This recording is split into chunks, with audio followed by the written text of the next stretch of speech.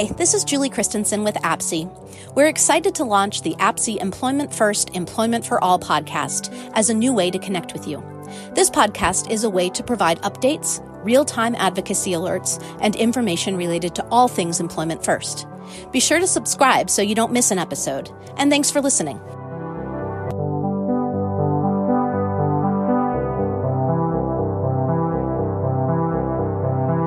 Good afternoon or morning, depending on where you live.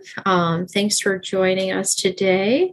We're excited to have Chanel here with us to talk about her experiences and different things that she's done over the course of her life and her current position as well. I know that if you're a member of APSE or if you're new, that's okay too. We are focusing on a variety of webinars each month that focus on diversity, equity, and inclusion. And luckily, one of our board members, Wally Talbot, introduced us to Chanel. She has a pretty cool job that I'm probably going to ask her lots of questions about, but I'm going to stop talking now and actually have Chanel introduce herself and we will get started. So Chanel, do you mind introducing yourself and just telling a little bit about yourself to get us started?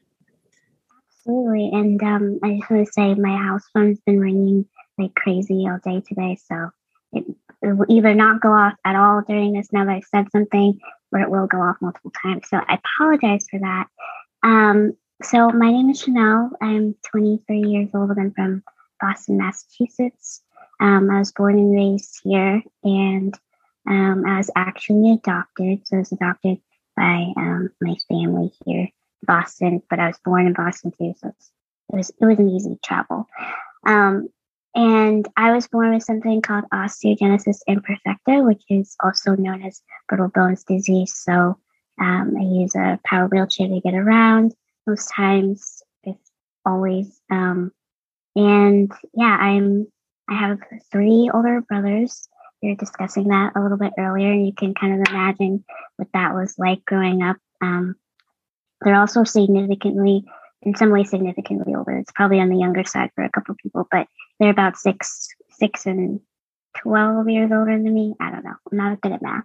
And I actually, oddly enough, share my birthday with one of my older brothers, which has always been both weird and annoying to share a birthday when you're not a twin, probably even more so when you are a twin. But yeah, that was kind of a unique experience growing up. And something that I don't always like talk about because I forget that that's even a thing sometimes, but it's obviously a big reminder when it is our birthday that we share it. So that's kind of a silly fun fact. I work for the Seattle Kraken as their intersectionality consultant. And I do a wide variety of consulting them. I work with them obviously for accessibility concerns, but I also help out a lot with our diversity, equity, and inclusion initiatives, both ones that are not mandated, but are, thrown out by the league to have us take part in, and then more ones that are more personal to the Seattle area and to our fans. So that's kind of the unique experience as well, collaborating through those events and game nights and stuff like that. And I've been doing this all remotely for the last year, for 14 months or so. And that's been one of the weirdest parts about this. And I think for me, as being a younger person, and I was still in college when I got this opportunity, it was really apparent to me that I probably wouldn't have if it weren't for the pandemic. So I really try to be respectful of that and to be mindful of, while people were really struggling, I got one of the biggest opportunities I will probably ever have in quite a while. And so I'm really grateful for that and all the weird and unique and fun experiences that it's given me, such as this. Thanks so much. So you're outside of Boston, which, and I was going to just mention in terms of the Kraken, I'm not sure if all of our listeners or viewers know what they are. Do you mind letting folks know? Yeah, I was thinking that as I said it. So the Seattle Kraken are the 32nd team to the National Hockey League, the NHL. And it's kind of the more smaller of the major league sports, I would say. I think, you think like baseball and football, probably top two.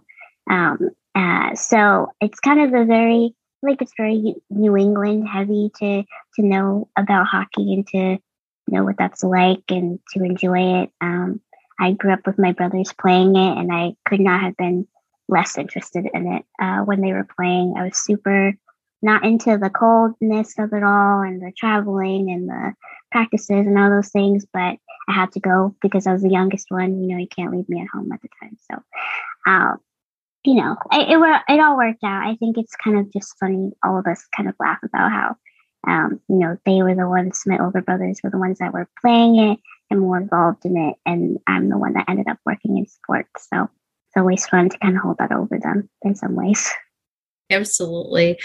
So, Chanel, I know I'll probably ask you more questions specifically about your job and the different things that you're doing in terms of consultation, but I'm curious, a lot of the people that are members of APSE or, listen to our webinars, they oftentimes are working with transition age youth as well. I know in my past position, I got to do a lot of training for teachers and staffs on options for students after high school with disabilities. So I'm curious, would you mind sharing kind of what your experience through school looked like? Just so, hopefully there were some, great things that happened, maybe not, but just suggestions that some of our listeners might have, get some ideas on. Yeah, I had a very unique schooling situation, I would say. I grew up in sort of an inner city neighborhood, and I went to a full inclusion elementary school, which meant that children with all disabilities or all abilities or whatever were all consolidated into their age group classes. And so I was not the only child with a disability in my class, and that provided a really unique experience. And I was there from pre-K till third grade, and then I moved to the district that my mom was working in when I went to fourth grade. And I had amazing teachers in my full inclusion elementary school. It was one of the best experiences I'd ever had, and I think it really formed who I am as a person today and how I, see things. And I can imagine that that's kind of a weird or unique situation to be in. And then I moved, as I said, and it was completely the opposite. I was the only disabled person in mainstream classes at the time. And it was really a reality check in some ways. It was a culture shock. It wasn't necessarily bad. It didn't feel bad because I think, especially with fourth grade, it's like right before things get bad for middle school as far as like it being awful. So I got in at a good time, I think, transition wise. And I feel like my class had been together for a really long time. They've been with each other since kindergarten. So whenever there's a new kid that comes in, I happen to be the new kid that year. It was actually good for me as far as like making friends was concerned. But it really was a hard transition at the time when I was told I was going to have to move because my school only went up to fifth grade. My elementary school only went up to fifth grade. So we had to pick a good time to get me out of there to go to a school that had, more traditional middle school ages. So I've been really fortunate with the teachers that I've had who, never really coddled me or treated me any differently. And I think that also is because of how I present myself. My brothers were not the best in school. And so I kind of was like, oh, I don't really want to, end up like that a little bit. They were not fans of homework, and neither was I, but I'm a fan of getting it done. So school is really important to me. Good grades are really important to me. I think it's probably just more so like the fear of messing that all up. So that was a pretty motivating factor. And when I got into high school, I kind of have always gotten more along with the student athletes that I was friends with. So I had a lot of friends that were on the football team. a lot of friends that were on the basketball team, like multi-season athletes, because they tended in some ways to need more help academically. And it was a challenge for them to sort of connect with our teachers a little bit more. And so, if we had a piece of homework that they were stressed out about, or a project or something, like I'd be around to help out because one, I was doing it as well. And two, I kind of just was able to reach them in a way that our teachers weren't. And I don't know what what the science behind that is, but it's been something that I've grown up with a lot, as far as just feeling that connection with them a little bit, because I think we both face a lot of adversity. It looked different for us, but I feel like we were able to connect a little bit more in that regard. So I had never had any programs at school that I participated in that sort of helped me prepare for the working world, or even really for college until my senior year. And it was more like the general, for the general population of school, just be like, hey, like you might need to find a summer job or something like that. And so I worked a lot of summers in high school with kids and summer camp situations. And that was also a super unique experience of being a disabled person trying to teach children, whether it be as just a plant in the classroom to kind of, just be there to help out, or if it was as my last time that I did it as a paraprofessional, which was also a really unique experience. I feel like I work really well with all ages. Middle school is kind of my sweet spot, which is tricky because middle schoolers are kind of mean. And so our high schoolers is a little bit tricky, but for some reason, I'm able to connect with them a little bit more, even still, as an adult. So I've kind of been everywhere, and I've lived this life where, as a disabled person, sometimes life is kind of marketed to you as, you can go around and talk about your disability all the time and sort of, make people aware and ask people to, help you find a cure and all these different things. And I didn't want to do that. I wanted to, it felt really selfish and bad at times to want to pursue something individual and not necessarily tied to my disability. But I was obviously able to find a way that kind of married, a hobby and a passion that I had and the reality that I face. And how can I use that to help the greater, fans or an audience that we don't even serve in a more public way. Like we're not the best at providing representation for the disabled community in sports and professional sports. So that was kind of my mission. It's still my mission to try to normalize that a little bit more because, I've been disabled my whole life, but I've been a fan of hockey for half of my life. So to try to find, a sweet spot of being able to educate people and to learn myself, but also, have a dream of my own and to pursue that outside of, whatever I'm going through. So my schooling situation was really interesting. I had a lot of help along the way. College was very different. It's obviously a little bit more hands-off. And that's where I really relied on myself and skills I developed in high school.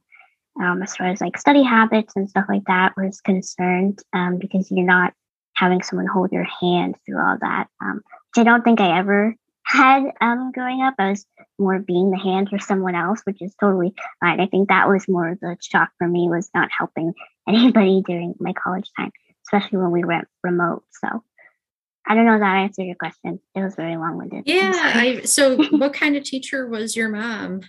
My mom's a physical therapist. So, interesting.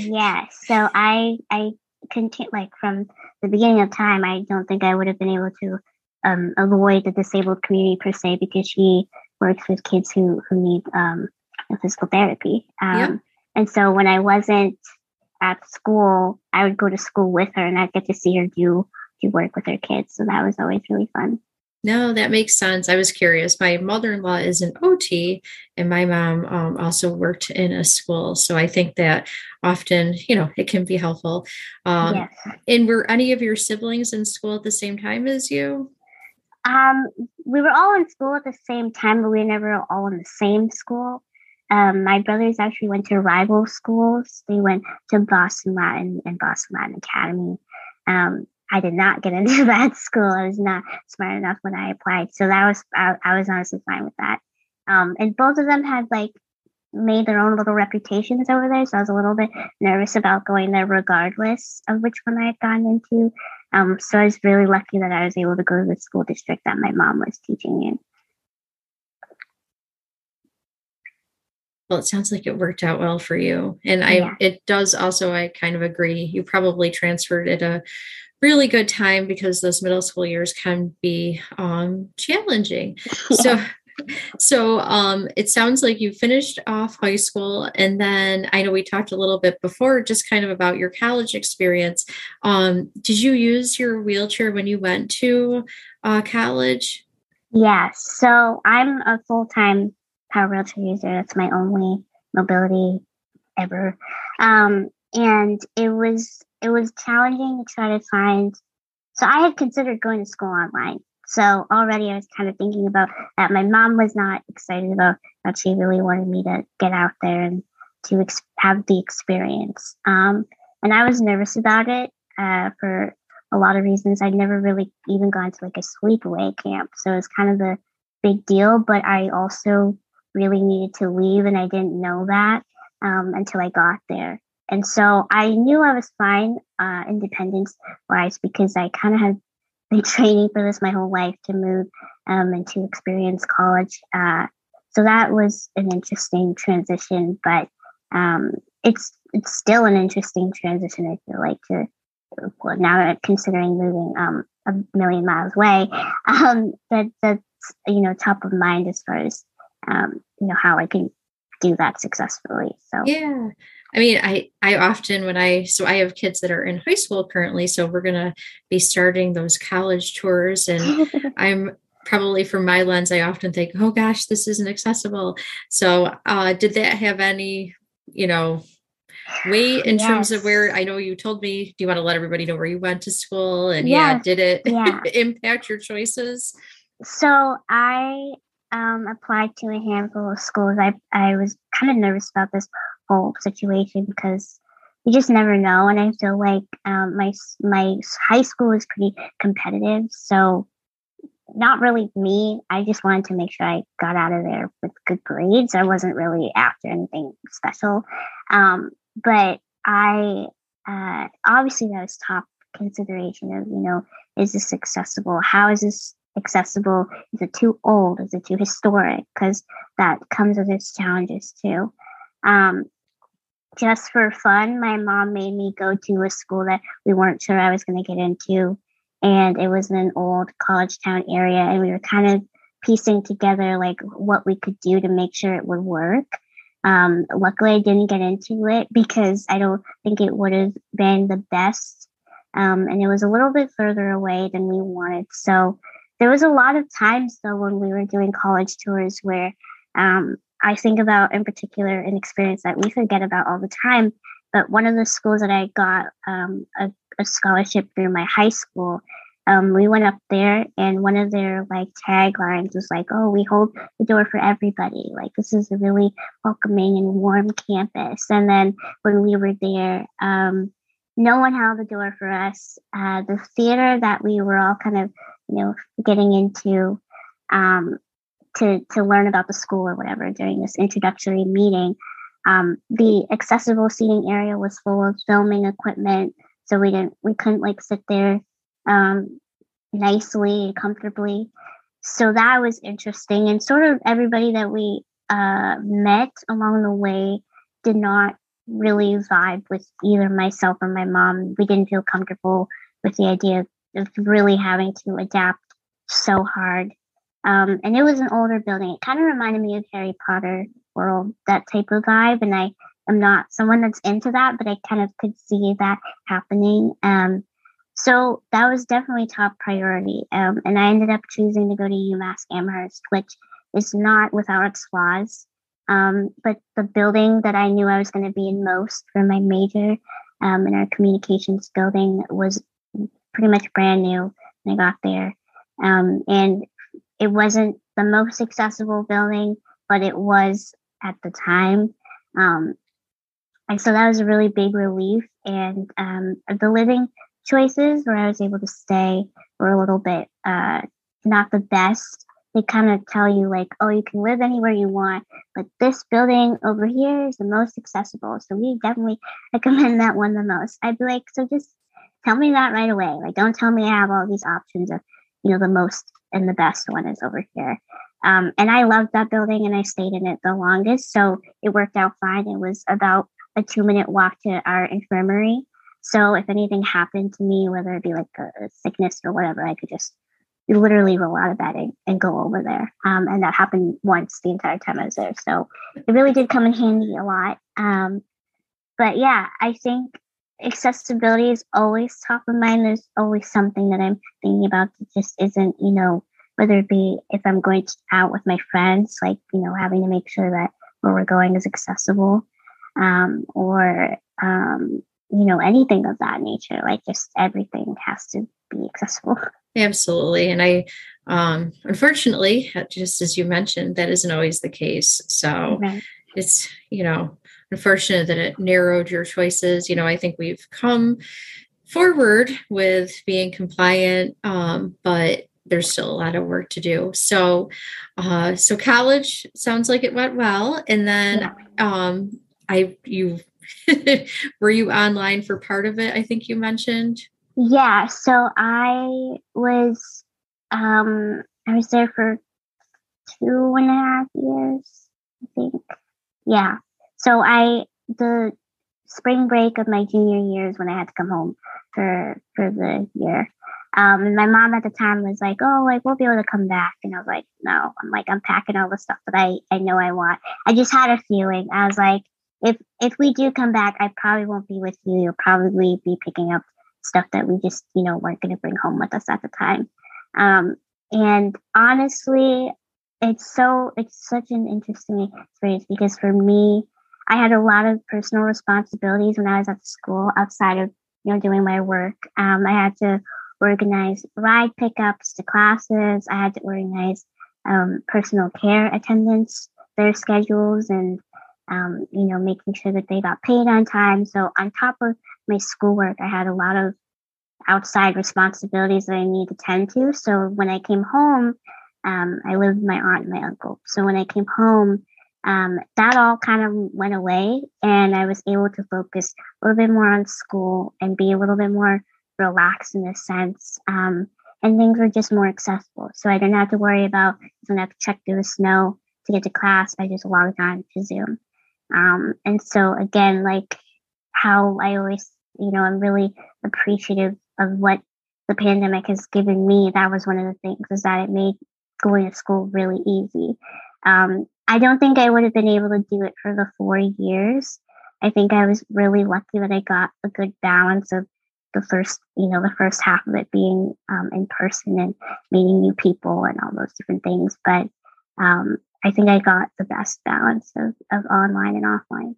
Nope, definitely sounds like it. That's another really key thing, though, that you not only trying to go to school, do your classes, and have relationships, you had to, like you said, work with people that were helping you. So and overseeing that, which not many college students have to do that. So it probably was time consuming and just one more thing that you had to do. So never thought about it. So I'm hoping you could talk a little bit about your job, and I'm sure people will probably have questions about it because it is different. Of course, I'm a big hockey fan. So when I saw that, I thought it was interesting, and just your title, is different. So I'm curious, how did you, find the job? And if you could just kind of talk a little bit about it, I think that would be great. Yeah. So in the summer of 2020, was really interested in how I could help just be more effective as a human being. What can I do to give back to my community and to give back in a way that made sense, in a way that was accessible to me. And I didn't really know where to begin. And at the time, we were kind of watching the sports world react to the real world and what that looked like and how they were being affected by it, and the response to it. And so I wrote a couple pieces that were kind of just explaining, my experience with hockey and feeling like there wasn't a place for me as a disabled person. Because when you think about sports like this, your idea of a fan does not automatically include someone with a mobility device or a disability. And so I kind of wanted to change that narrative in a way and bring forward the community that we weren't serving in a more public way. And I kind of just, how to call out to the league itself, to the National Hockey League, and just to, any team that might be listening that might want to change the way that they serve their community. Because, we have to have buy-in from our local communities as teams. And to build a better fan base too, because it's obviously not perfect. I feel like it's one of the more tough fan bases to be a part of, because I love most sports. I'm not a big golf fan, but I watch football. I see basketball games. And I participated when I was in school. I worked for our women's basketball team, and I worked for our football team too, for a couple of years. And it wasn't really what I thought I was most effective at. It was just kind of like, how can I get involved? I need, extracurricular engagement. So, I was at home, I was watching all the news, and I was watching, everything sort of unfold. And the hockey community online is very tight knit, and it's very interesting. And you can connect with people online from way far away. It's an amazing tool if you use it with good intent. And so some of the articles that I wrote got passed around through the community. One of the ones that I felt was most important, I kind of pushed to people that I knew had a bigger audience so that they could share it, so I get my story out there. And it ended up getting in the hands of my boss, which was really, really just nuts. Because at the time they didn't even have a name yet. They were just NHL Seattle.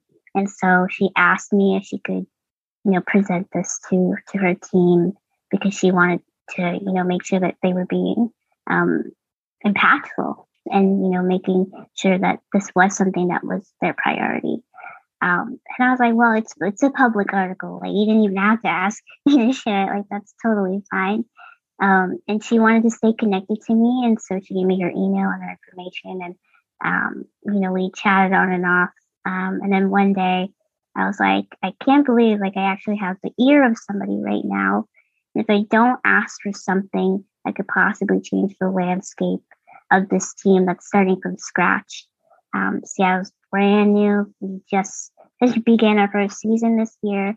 And to see the potential there, because I'm from Boston, as you guys know, and that's an Original Six team.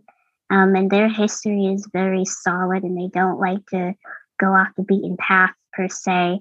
So I knew it was harder to get into that franchise. So to have the opportunity to potentially work with a brand new one was really interesting to me. And so I wrote her a long email and was like, I would love to help you guys, make really thoughtful and meaningful decisions. I think, I was brought on originally to help with their mobile app and the accessibility around the mobile app. And so she asked me if that would be something I was interested in. And she was like, I'll compensate you, whatever. And I was like, I don't care. Like, I think it's cool to, be working on an NHL team's mobile app. Like, that's totally mind blowing to me. And because we had been talking about that opportunity through email, I was like, I want to do more. I want to help with, our fan engagement and our fan development, and really anything I can get my hands on to help make it more inclusive and more diverse and unique, and just something that I had never seen reflected in the best way possible. So, I put it out there to her. It took her only, I think, a week and a half to respond, but it felt like a month. I was like, did I just mess this whole thing up? Like, I don't know what's happening anymore. And then she asked me to have a call with her, when she eventually got back to me, and she offered me the part-time position. And that was honestly like one of the weirdest, the coolest things to happen.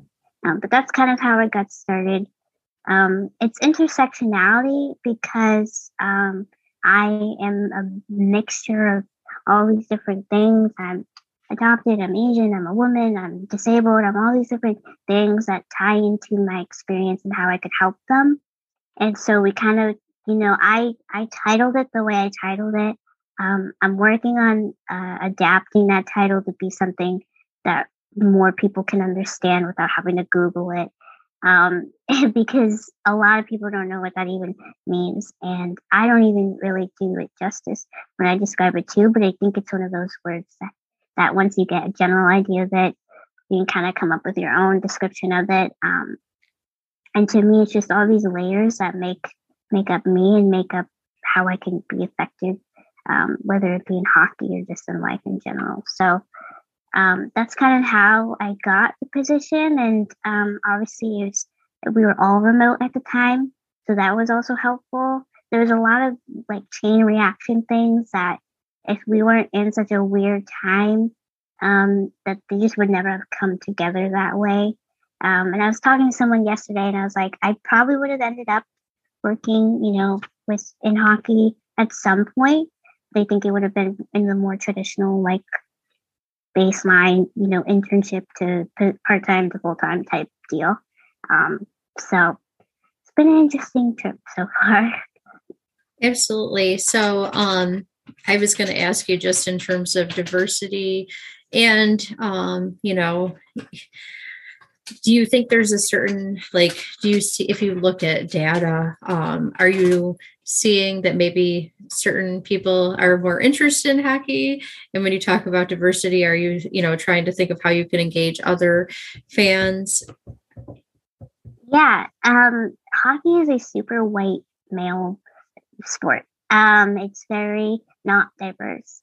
And one of the things that, we take pride in Seattle is how diverse our franchises, our club is. So, the people that you don't often see, not our players, we have a really diverse group of people. And, it was interesting. One of the things that I noticed in a lot of spaces that I'd look around and I'd be the only person, of color, basically, and that's something that I grew up with. So when I was in my early elementary school, white was kind of the minority.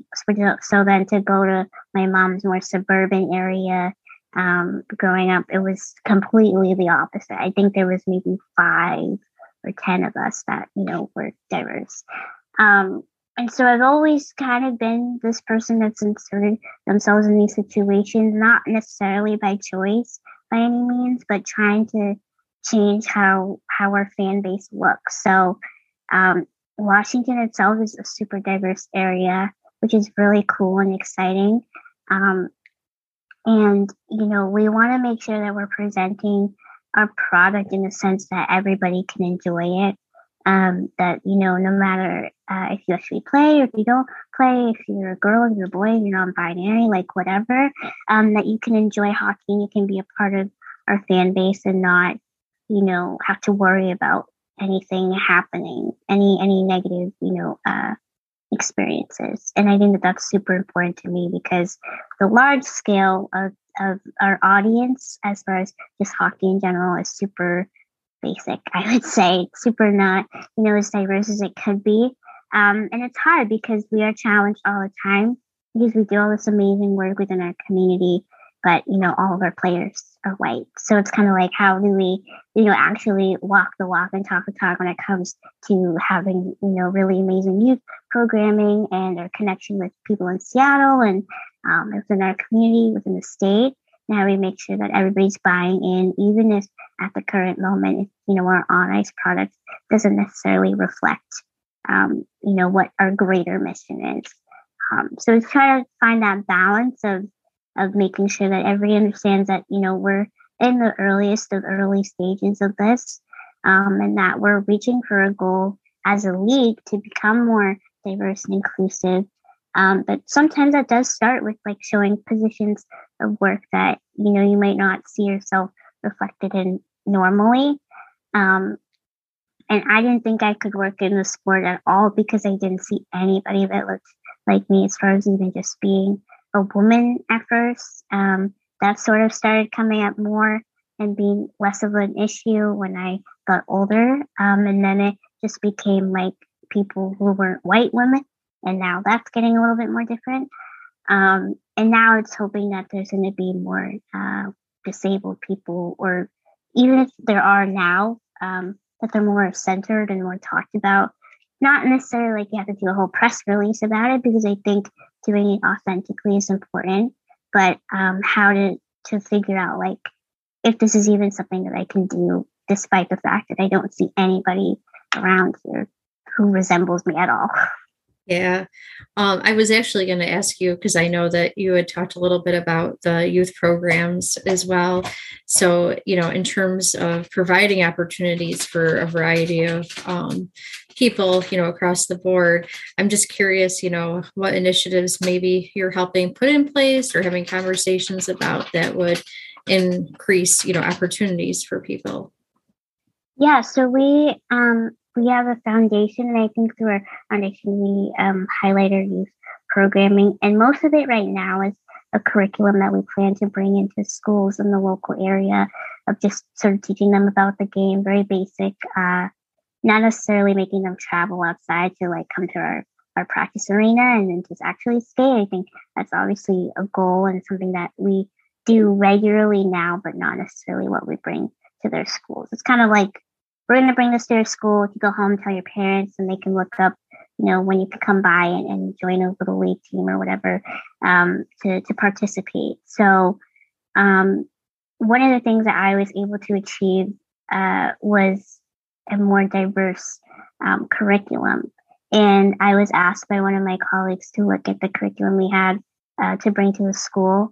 And it's all very basic and easy to digest stuff, because we're showing it to kids.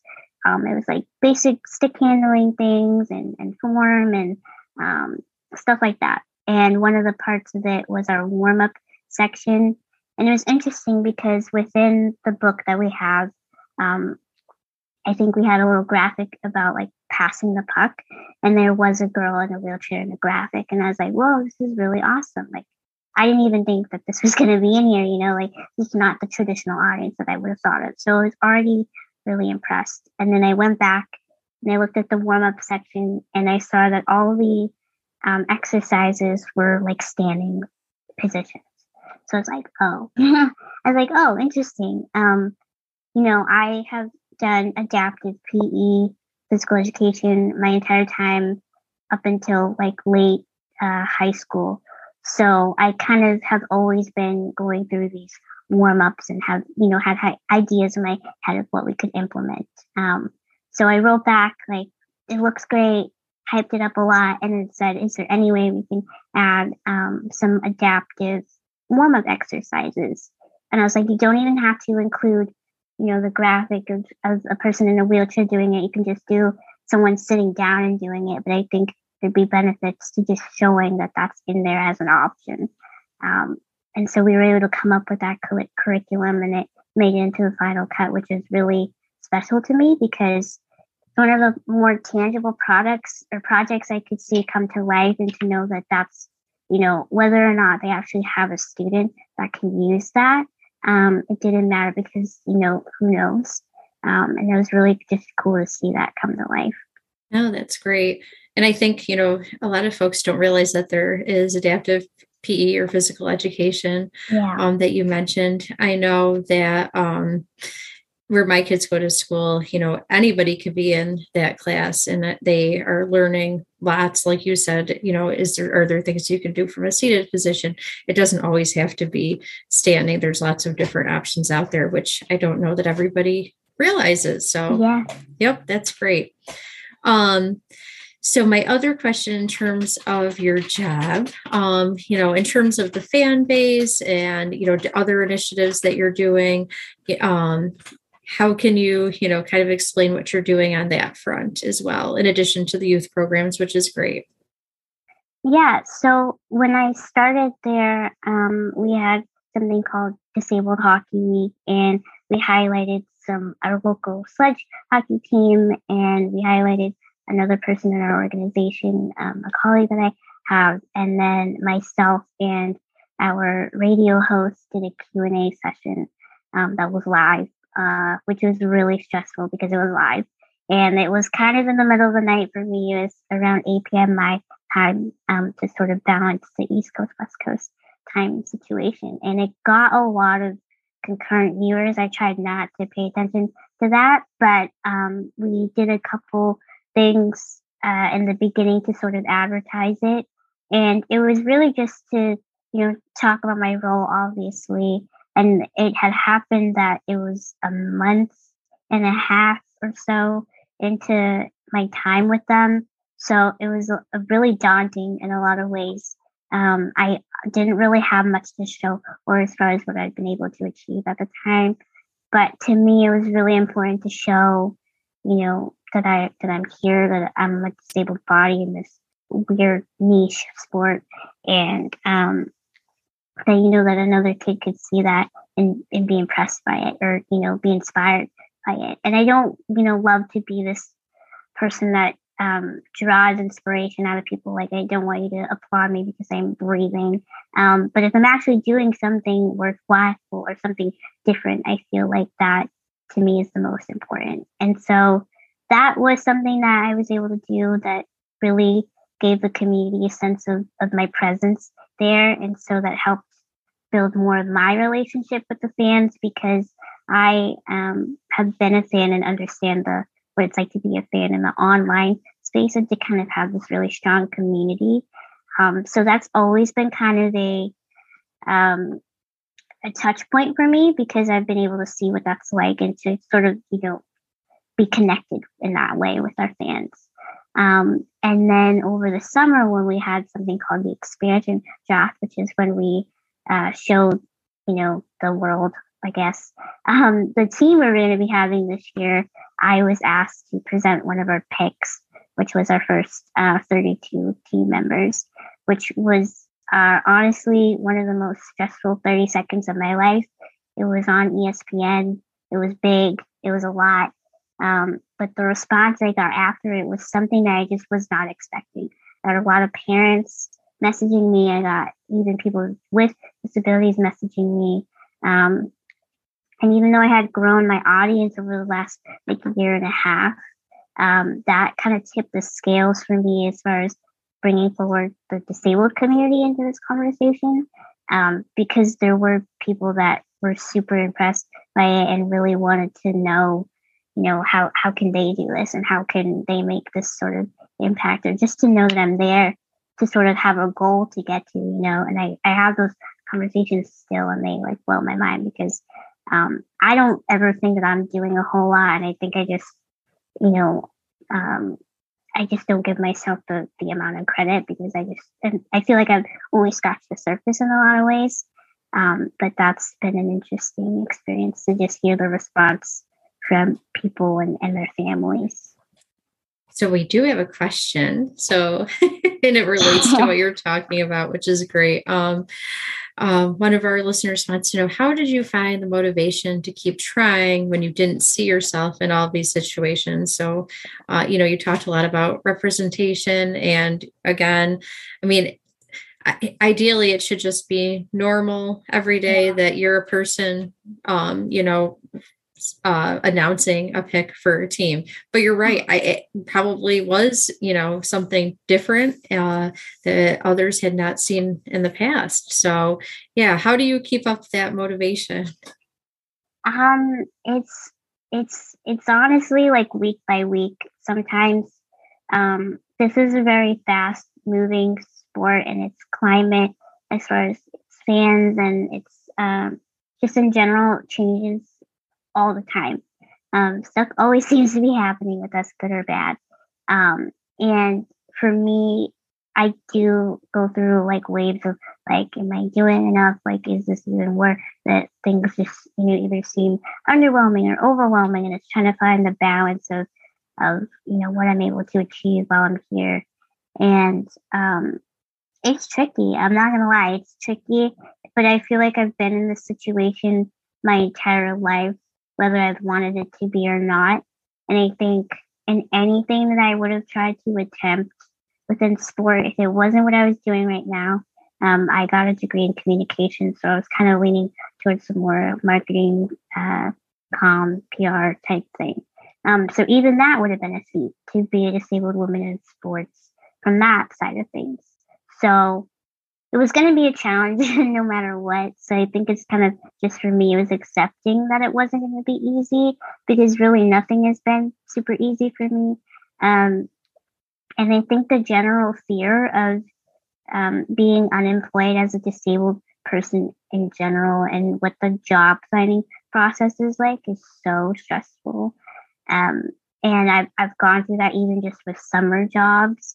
And so to think about my experience around that, I was like, I get somewhere, I have to stay and make sure I water this plant and make sure I'm doing it well, because I want it to be a sustainable position. And, I've been kind of setting it up like, if I'm not here, someone has to replace me. Like, this needs to be a permanent fixture in our organization, whether it's me or someone else. And that has been received, by the league and by other clubs, as well. Like, people are paying attention to this, which is something that I kind of forget sometimes, because it seems so insular. But it is becoming something that people are talking about.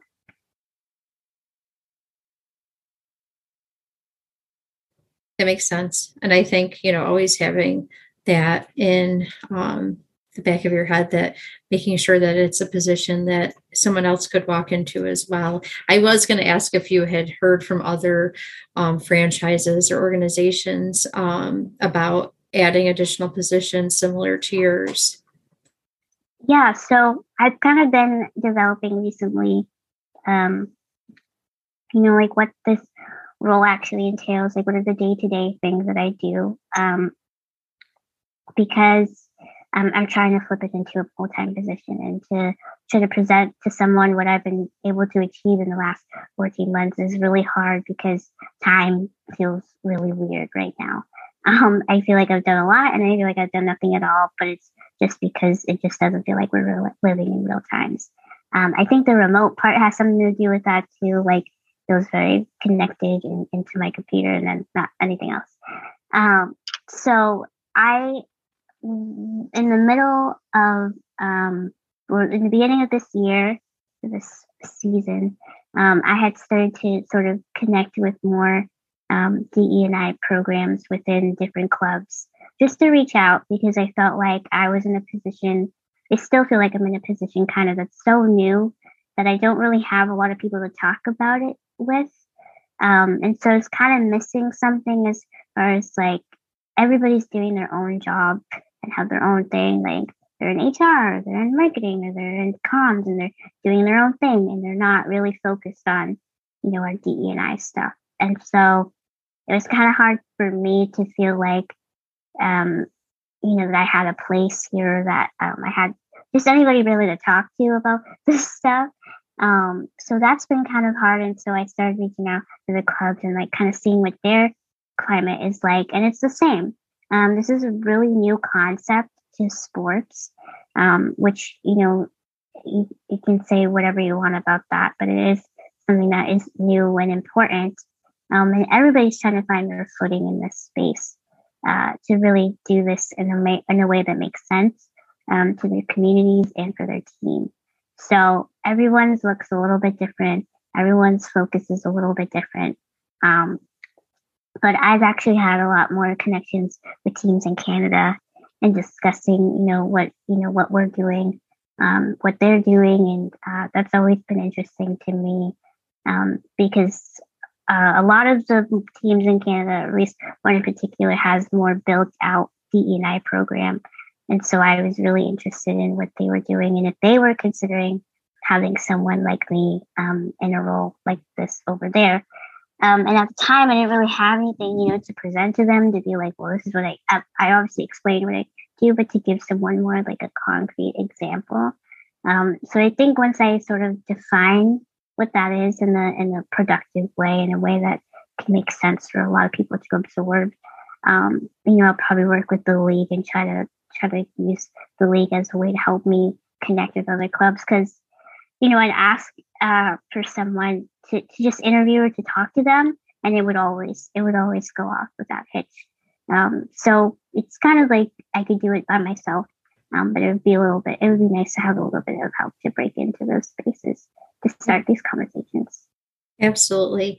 So we have about 9 minutes left. I have a few other questions, that I can ask, but I was going to see if any of our attendees either wanted to raise their hands to ask a question, and I can unmute you, or if anyone had questions they wanted to put in the chat box, and I'd be happy to read them to Chanel as well. So does anyone have any questions?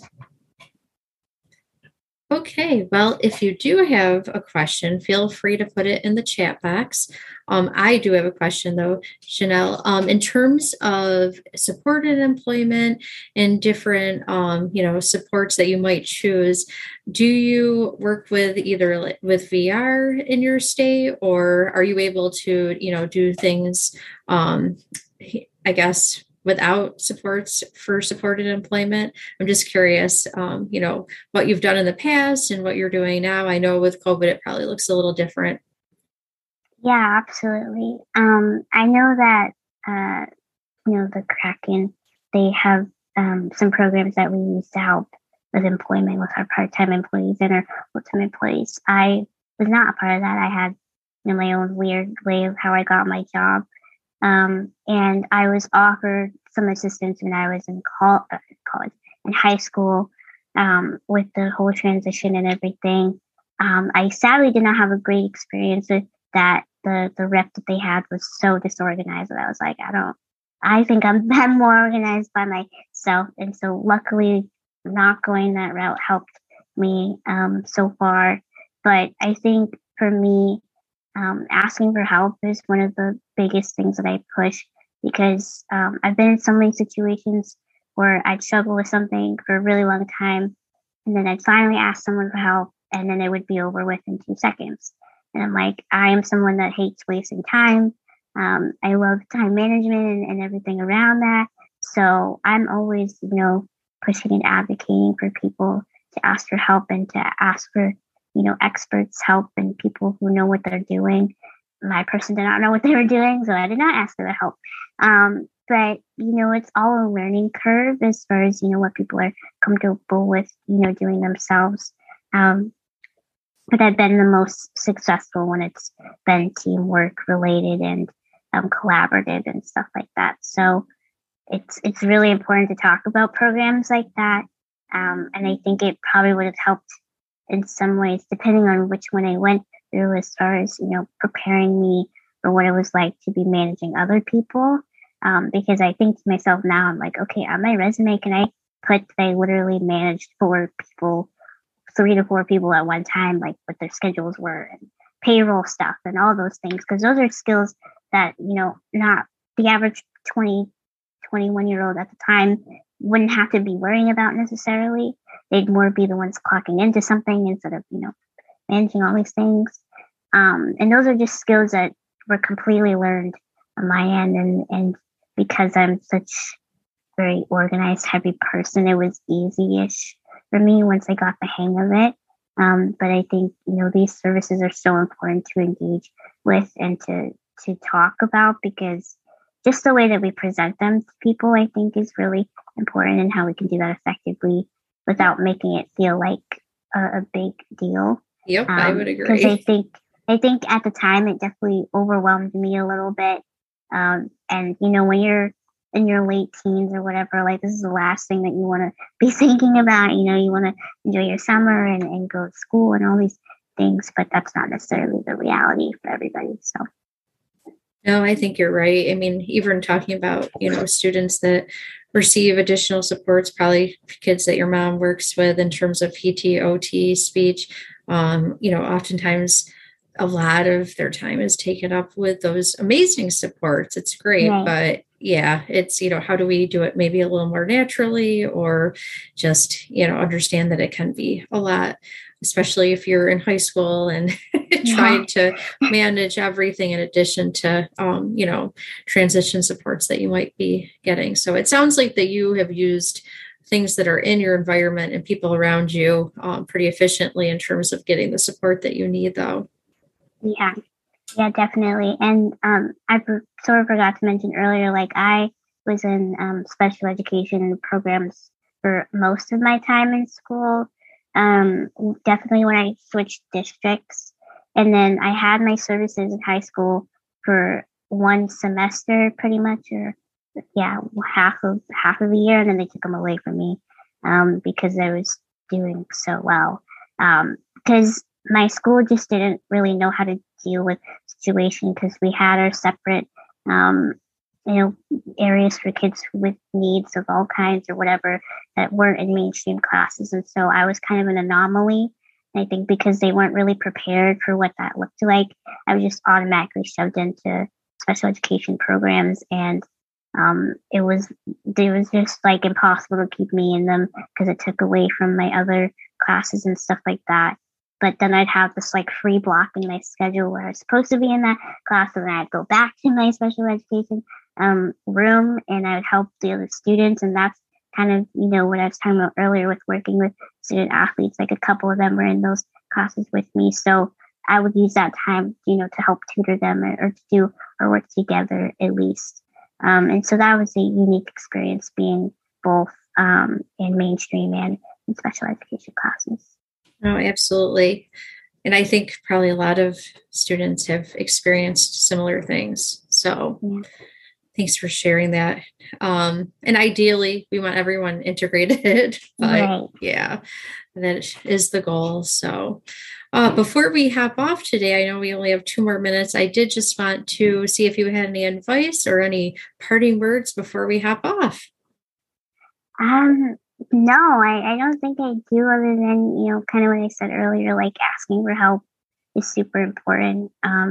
We weren't necessarily built as a society to be alone and separated from each other. We were built on community and togetherness. And obviously now is a challenging time to get that and to adapt that to what our world looks like right now. But there's plenty of ways to help people without, being in the room with them.